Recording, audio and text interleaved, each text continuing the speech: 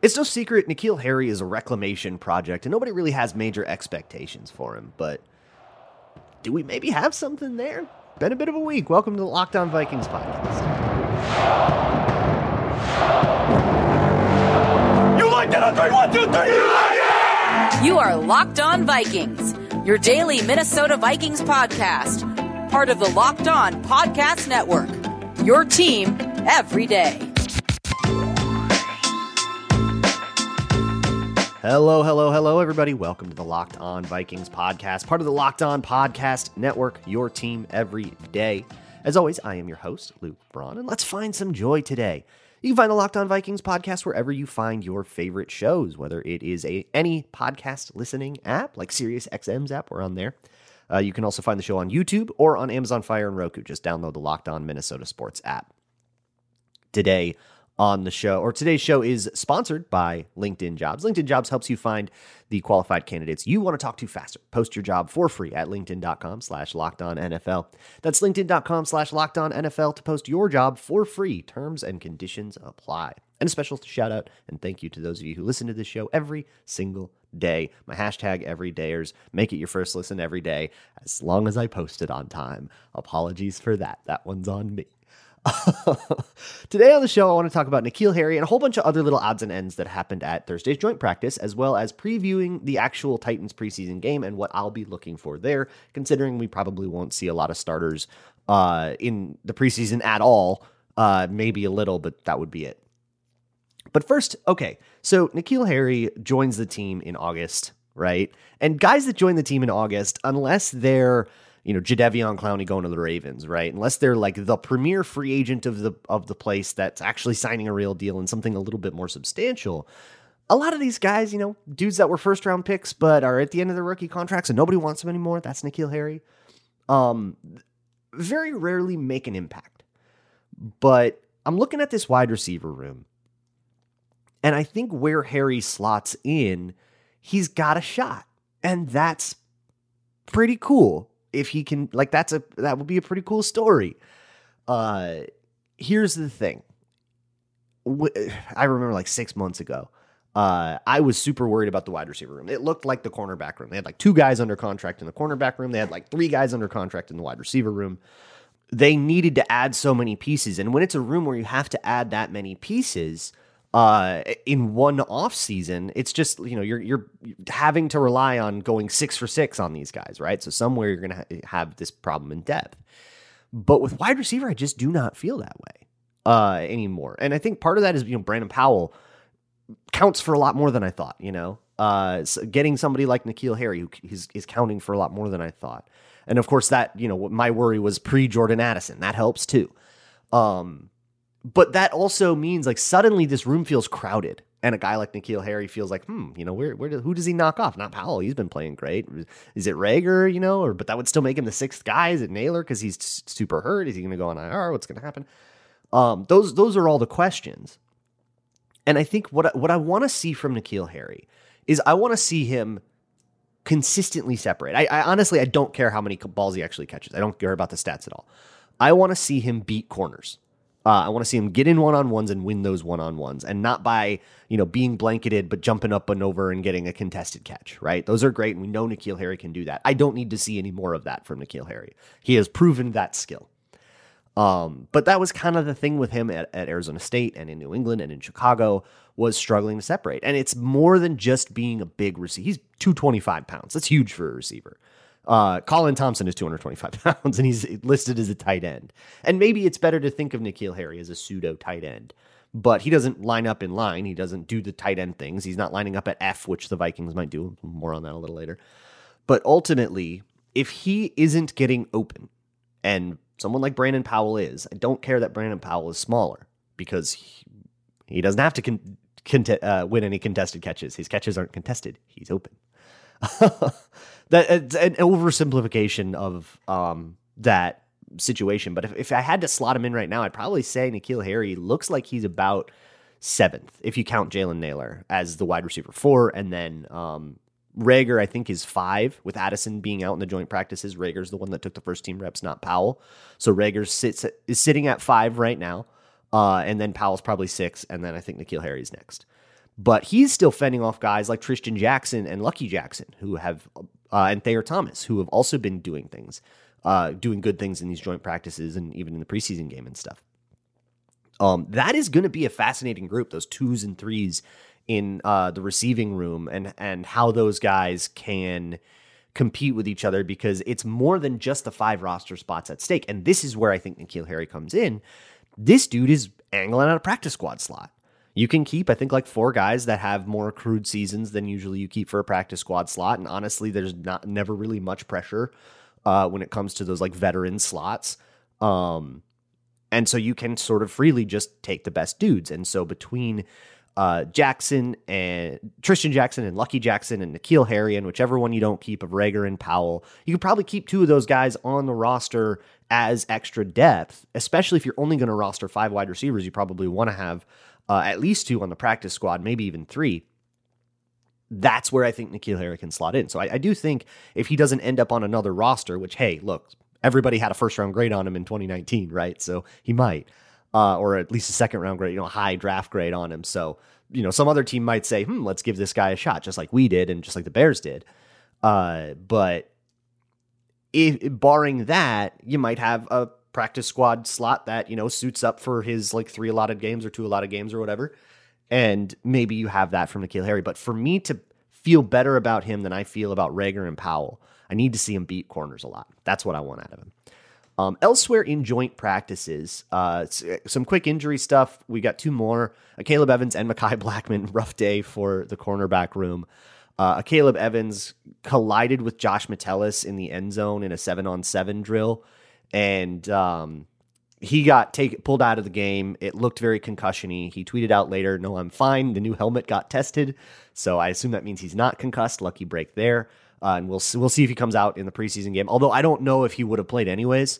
So I think we'll have to wait to like practice to actually know exactly where he's at. And hey, maybe if he did get a concussion, sometimes those can only last a couple days. Although with his concussion history, they would tend to be longer. But it's all like tends to and maybes and probablys. There's really no certainty ever with a concussion thing.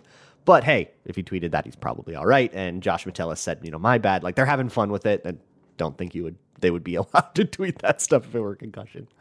And then Mekhi Blackmon came down. Looked like he injured his arm. Tom Pelissero also tweeted that they avoided a major injury, which is interesting wording. That doesn't sound like he'll be back tomorrow to me. Maybe it is. It could be. But usually when you get that, it's, it's a minor injury. He'll be out a couple of weeks. So maybe he'll be ready for week 1 and all that, but that might be the end of seeing him in preseason in camp. And hey, you know what? He's proven what he had to prove. So I'm okay with that. As long as, we don't start missing him for actual in-game action. And then I also wanted to shout out Andrew Booth, who has had a pretty good week as he's like cornerback 5 or 6. We were talking on the Minnesota Football Party about like, I don't know, is he like maybe not going to make the team? I was talking about that on the postcast too. And I think that the 2nd round pedigree is gone with Booth. I think he has to make the team on merit.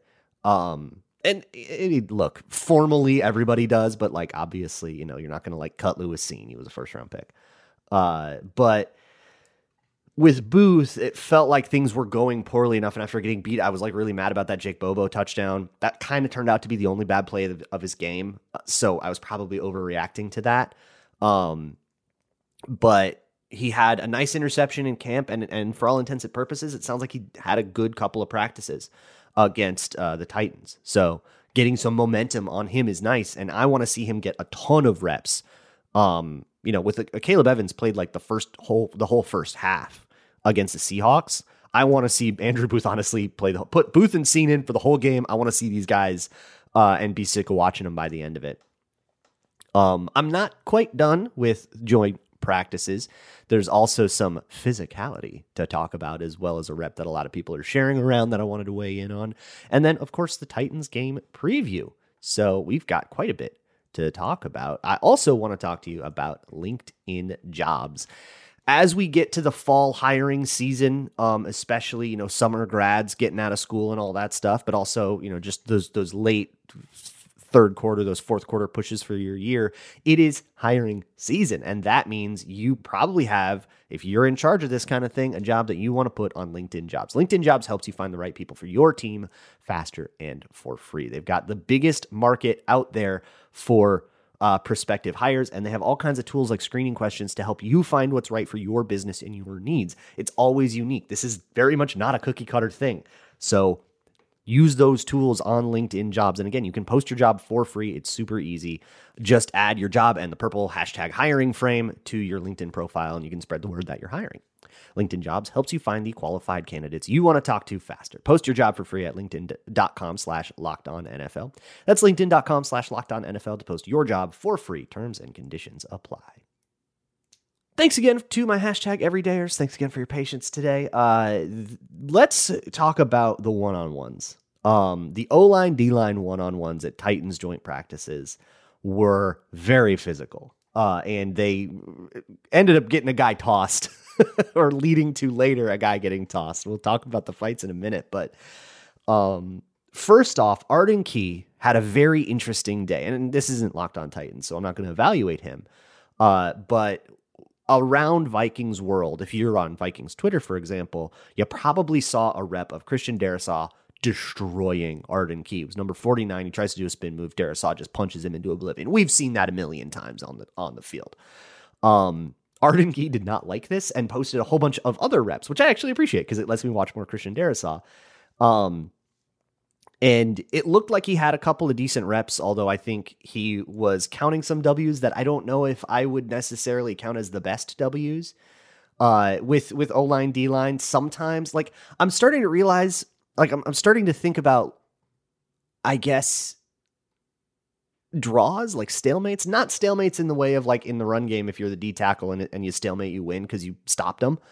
But in, like, man, I don't know, I guess both, like, sort of half wins. Reps that sort of occupy a gray area between a win and a loss for both sides. There was one Arden Key. He bull rushed Christian Darrisaw, got his hands to the inside. So when your hands are to the inside of the chest, you have leverage, right? And so as strong as Darrisaw is, Arden Key was able to move him, but then Darrisaw was able to anchor. He was pretty close to the quarterback. I probably wouldn't be happy with that. I think you'd log it as a pressure. So I guess you call that a win for Arden Key.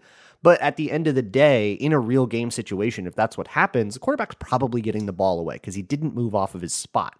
Got really close, but didn't move off of his spot. So, like, it's like an L, but one you're not too mad about if you're Christian Darrisaw. And there was another one where Arden Key got, like, up and around. But you got to be really careful with those up and around reps. There was one that went the other way that got really viral from Browns-Eagles joint practices. Browns-Eagles joint practices were, it was Brandon Graham versus some random, I think like an undrafted rookie. And Brandon Graham very much got around, and the quarterback, quote unquote quarterback, who was I think just an OL coach or an assistant coach that was standing in, kind of stepped up and out of the way. So he didn't take Brandon Graham to the face. I get it.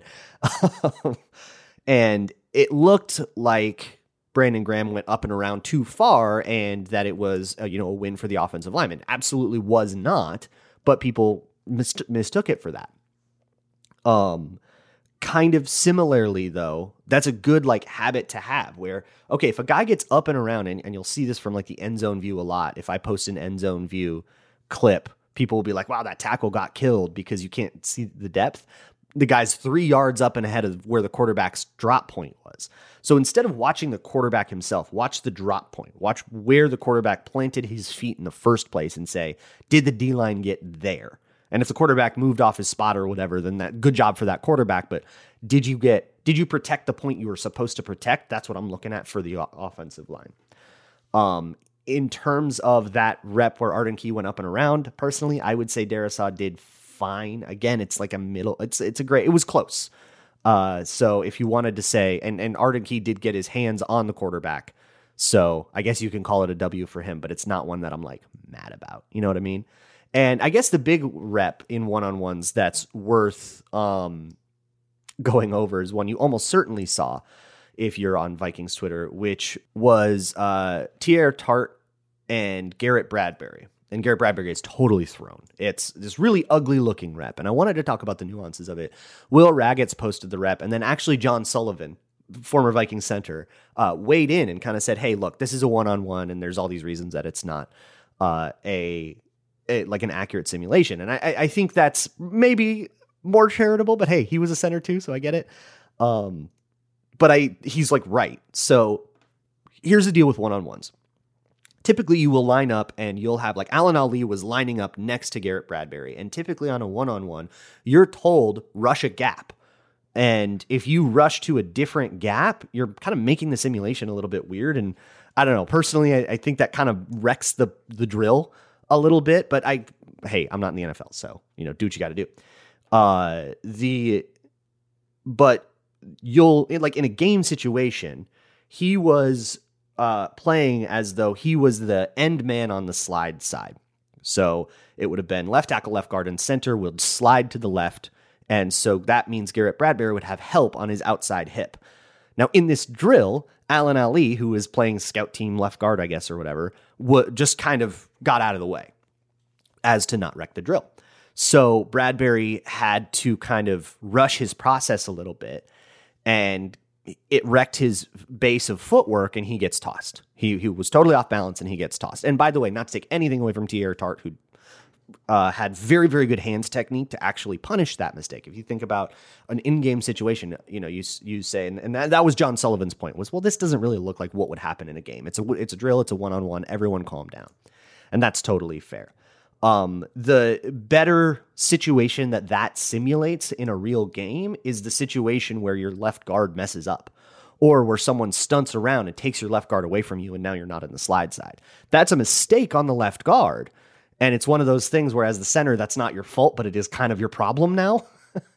And, if we go back, if that happens and Garrett Bradbury gets tossed because the left guard abandoned him, you go back to the sideline and the left guard's the one getting yelled at, not necessarily Bradbury. But I think there's like an internal locus of control thing here where you go, okay, but you're not the left guard, right? So if you're the center and that happened to you, and you got abandoned, what are you going to do next time to not get tossed in that situation, right? And I think, Bradbury could have been maybe a little bit quicker with his feet, or maybe he didn't have to. I think if you're going to have to be in a rush like that, quicker feet can get you a little further sometimes. But that's a much more minor note than the one you would give to the left guard for abandoning him. But in a one-on-one drill, the left guard is always going to abandon him. So these one-on-ones you have to be so careful about how much you react to a one-on-one drill. Same thing for wide receivers and cornerbacks. If a cornerback is getting dusted in the one-on-ones, I absolutely do not care. Like, it's just not, they will often be playing in a certain leverage where, I want to say it was Cam Bynum. Everybody had a practice. Everybody's like, Cam Bynum did awful today. And it was because in the one-on-ones, he was playing in certain leverages, simulating coverages where he would have inside help, and then the route would go to the inside and he would let it go. And it's like, okay, well, he practiced what he was supposed to do there. So he actually got a good rep of practice in, and it just looked like the guy got open because we didn't bother to put a linebacker over there to pick up the route, but he passed it properly. And so you just have to be really, really careful about what you're looking at. That doesn't mean everything is hunky-dory and nobody can ever make any mistakes and we can't ever, criticize anyone. We just got to be a little careful. We just got to be, really think through, okay, why did this happen? And is that reason going to translate into the real game action? And it might, but probably not that often. So be about as mad as you want about something that might happen. And if it does, it won't happen that often. Let's move right along into the Titans game. The Vikings will play on Saturday. And so what exactly are we looking for, especially if we're still not really going to see the starters, I don't think. So let's keep it rolling with this Locked On Vikings podcast. And now let's actually preview the Titans preseason game. So here's one thing that I'm going to be kind of looking for. This is what, according to Ben Gessling, this is what Kevin O'Connell wanted when he called the Titans to say, let's do joint practices in a preseason game. Kevin O'Connell wanted the Titans specifically because of their run defense. So let's test that run game. Let's see what we can do against one of the better run defenses in the league. And I know it's the twos of the better run defense in the league. But hey, they have a D-line that is supposed to be very well regarded, or at least it is according to Tyler Rowland, who I talked to earlier this week about it, who does Locked On Titans. So let's fully test that run game. And so what I want to see, I think it would be really weird to bring in the run defense team and let's test all our stuff and then do the same thing they did last week where they didn't do any of their 21 personnel runs. Or they did some, but they had like a tight end at F, and they only did it a couple of times. And I don't mind the tight end at F if you don't want CJ Ham to suit up and get hurt. That's fine. We don't need to see CJ Ham in particular, but I do want to test out the concepts against the way that they do run defense. And that might mean you see a little bit more of Josh Oliver running as a fullback, lining up at F. Which is where you would see a fullback, basically. So see some of that, or see some of Johnny Munt there, or even Nick Muse there. Go down to Ben Simmons and Colin Thompson, too. So let's test those concepts. Last week, they lived in Zap, which is a 12 personnel run, 2 tight ends on one side, and you run outside zone to that side. They basically just spammed that over and over and over again. And so it wasn't a great simulation of the sort of variables that you get in the run game and having to show up and properly execute a whole bunch of different concepts on the same day. It's a difficult thing for an offense to do. It's a difficult thing for defenses to defend. So I kind of want a dry run of that. And I know it won't be the same guys, but I still think that it's a valuable experience, especially it's very valuable for the twos. And hey, backups matter, right? Guys get hurt. But I think it's also just sort of proof of concept. And whatever problems come up, because you go, oh, well, Alan Ali got killed at right guard and that run got blown up. And you go, okay, do I expect that to be different when it's Ed Ingram? Why did he get blown up? Does Ed Ingram do the same thing?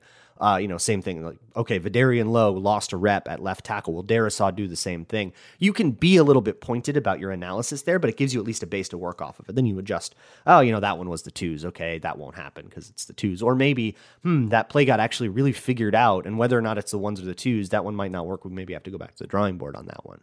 That can be what is the actual use of this preseason game, even if a whole bunch of guys that play, you end up cutting. And in this similar vein, let me see something out of N'Keal Harry because of that, because of the way they behaved in that first preseason game where it was so much 12 personnel and so little 11 personnel comparatively, and they didn't run any 21 at all. So maybe they ran as much 12 as there will be 12 and 21, and they just split it differently this time. Or they'll just split it up next time. But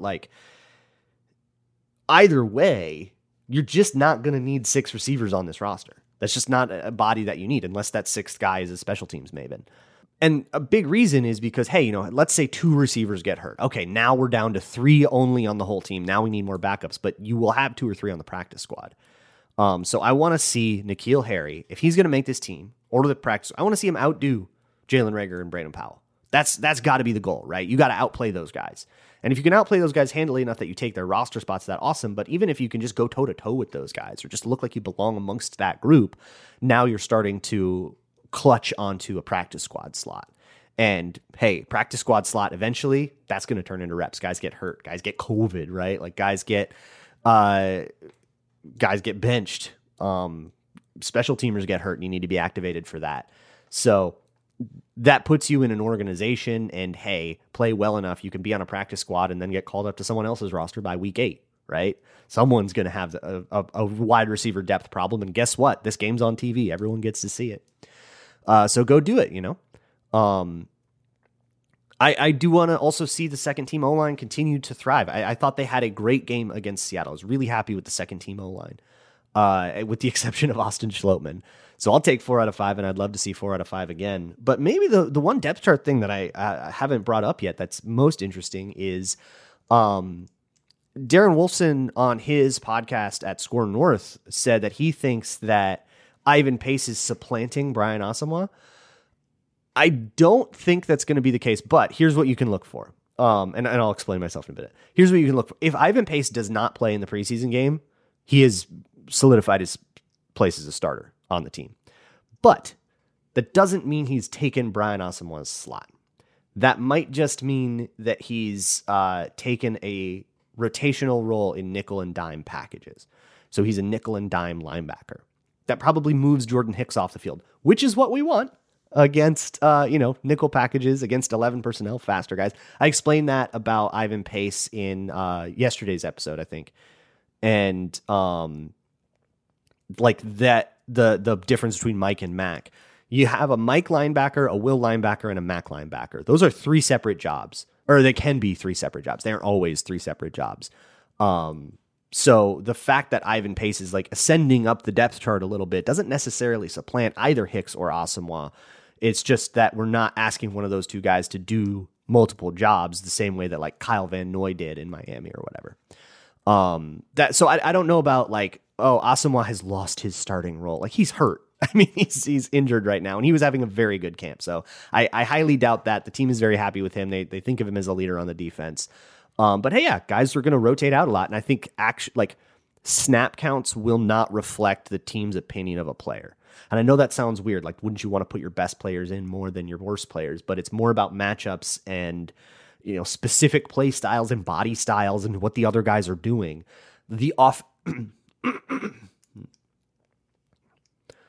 Another way to put it, the offense is going to dictate who's on the field for the Vikings more than the Vikings will.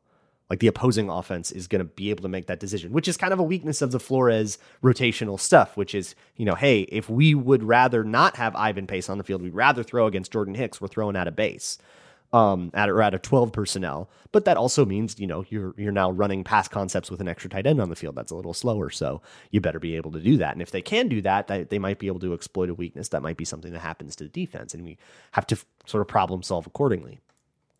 And then the last thing that I'm looking for is I want to see how that run defense holds up against the Titans' rushing attack. They have a very good rushing attack. I doubt we'll see like Derrick Henry or anything like that. But they still have a very good rushing attack.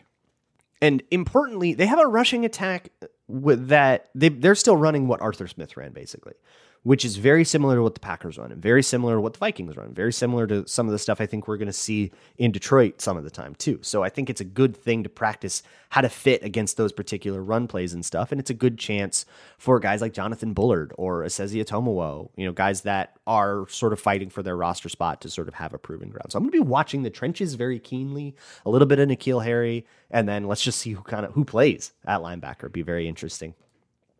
I'll be back the next time you'll see me on YouTube. I'll be on the Locked On Minnesota Sports YouTube channel, live recapping the Vikings-Titans game. So come in after Vikings-Titans and we'll talk with Sam Ekstrom. And then that will also be on the podcast feed. So if you're an audio listener, you get that on Saturday after the game. And then we'll talk again on Monday as per usual. I will see you all for all of that. And as always, Skol.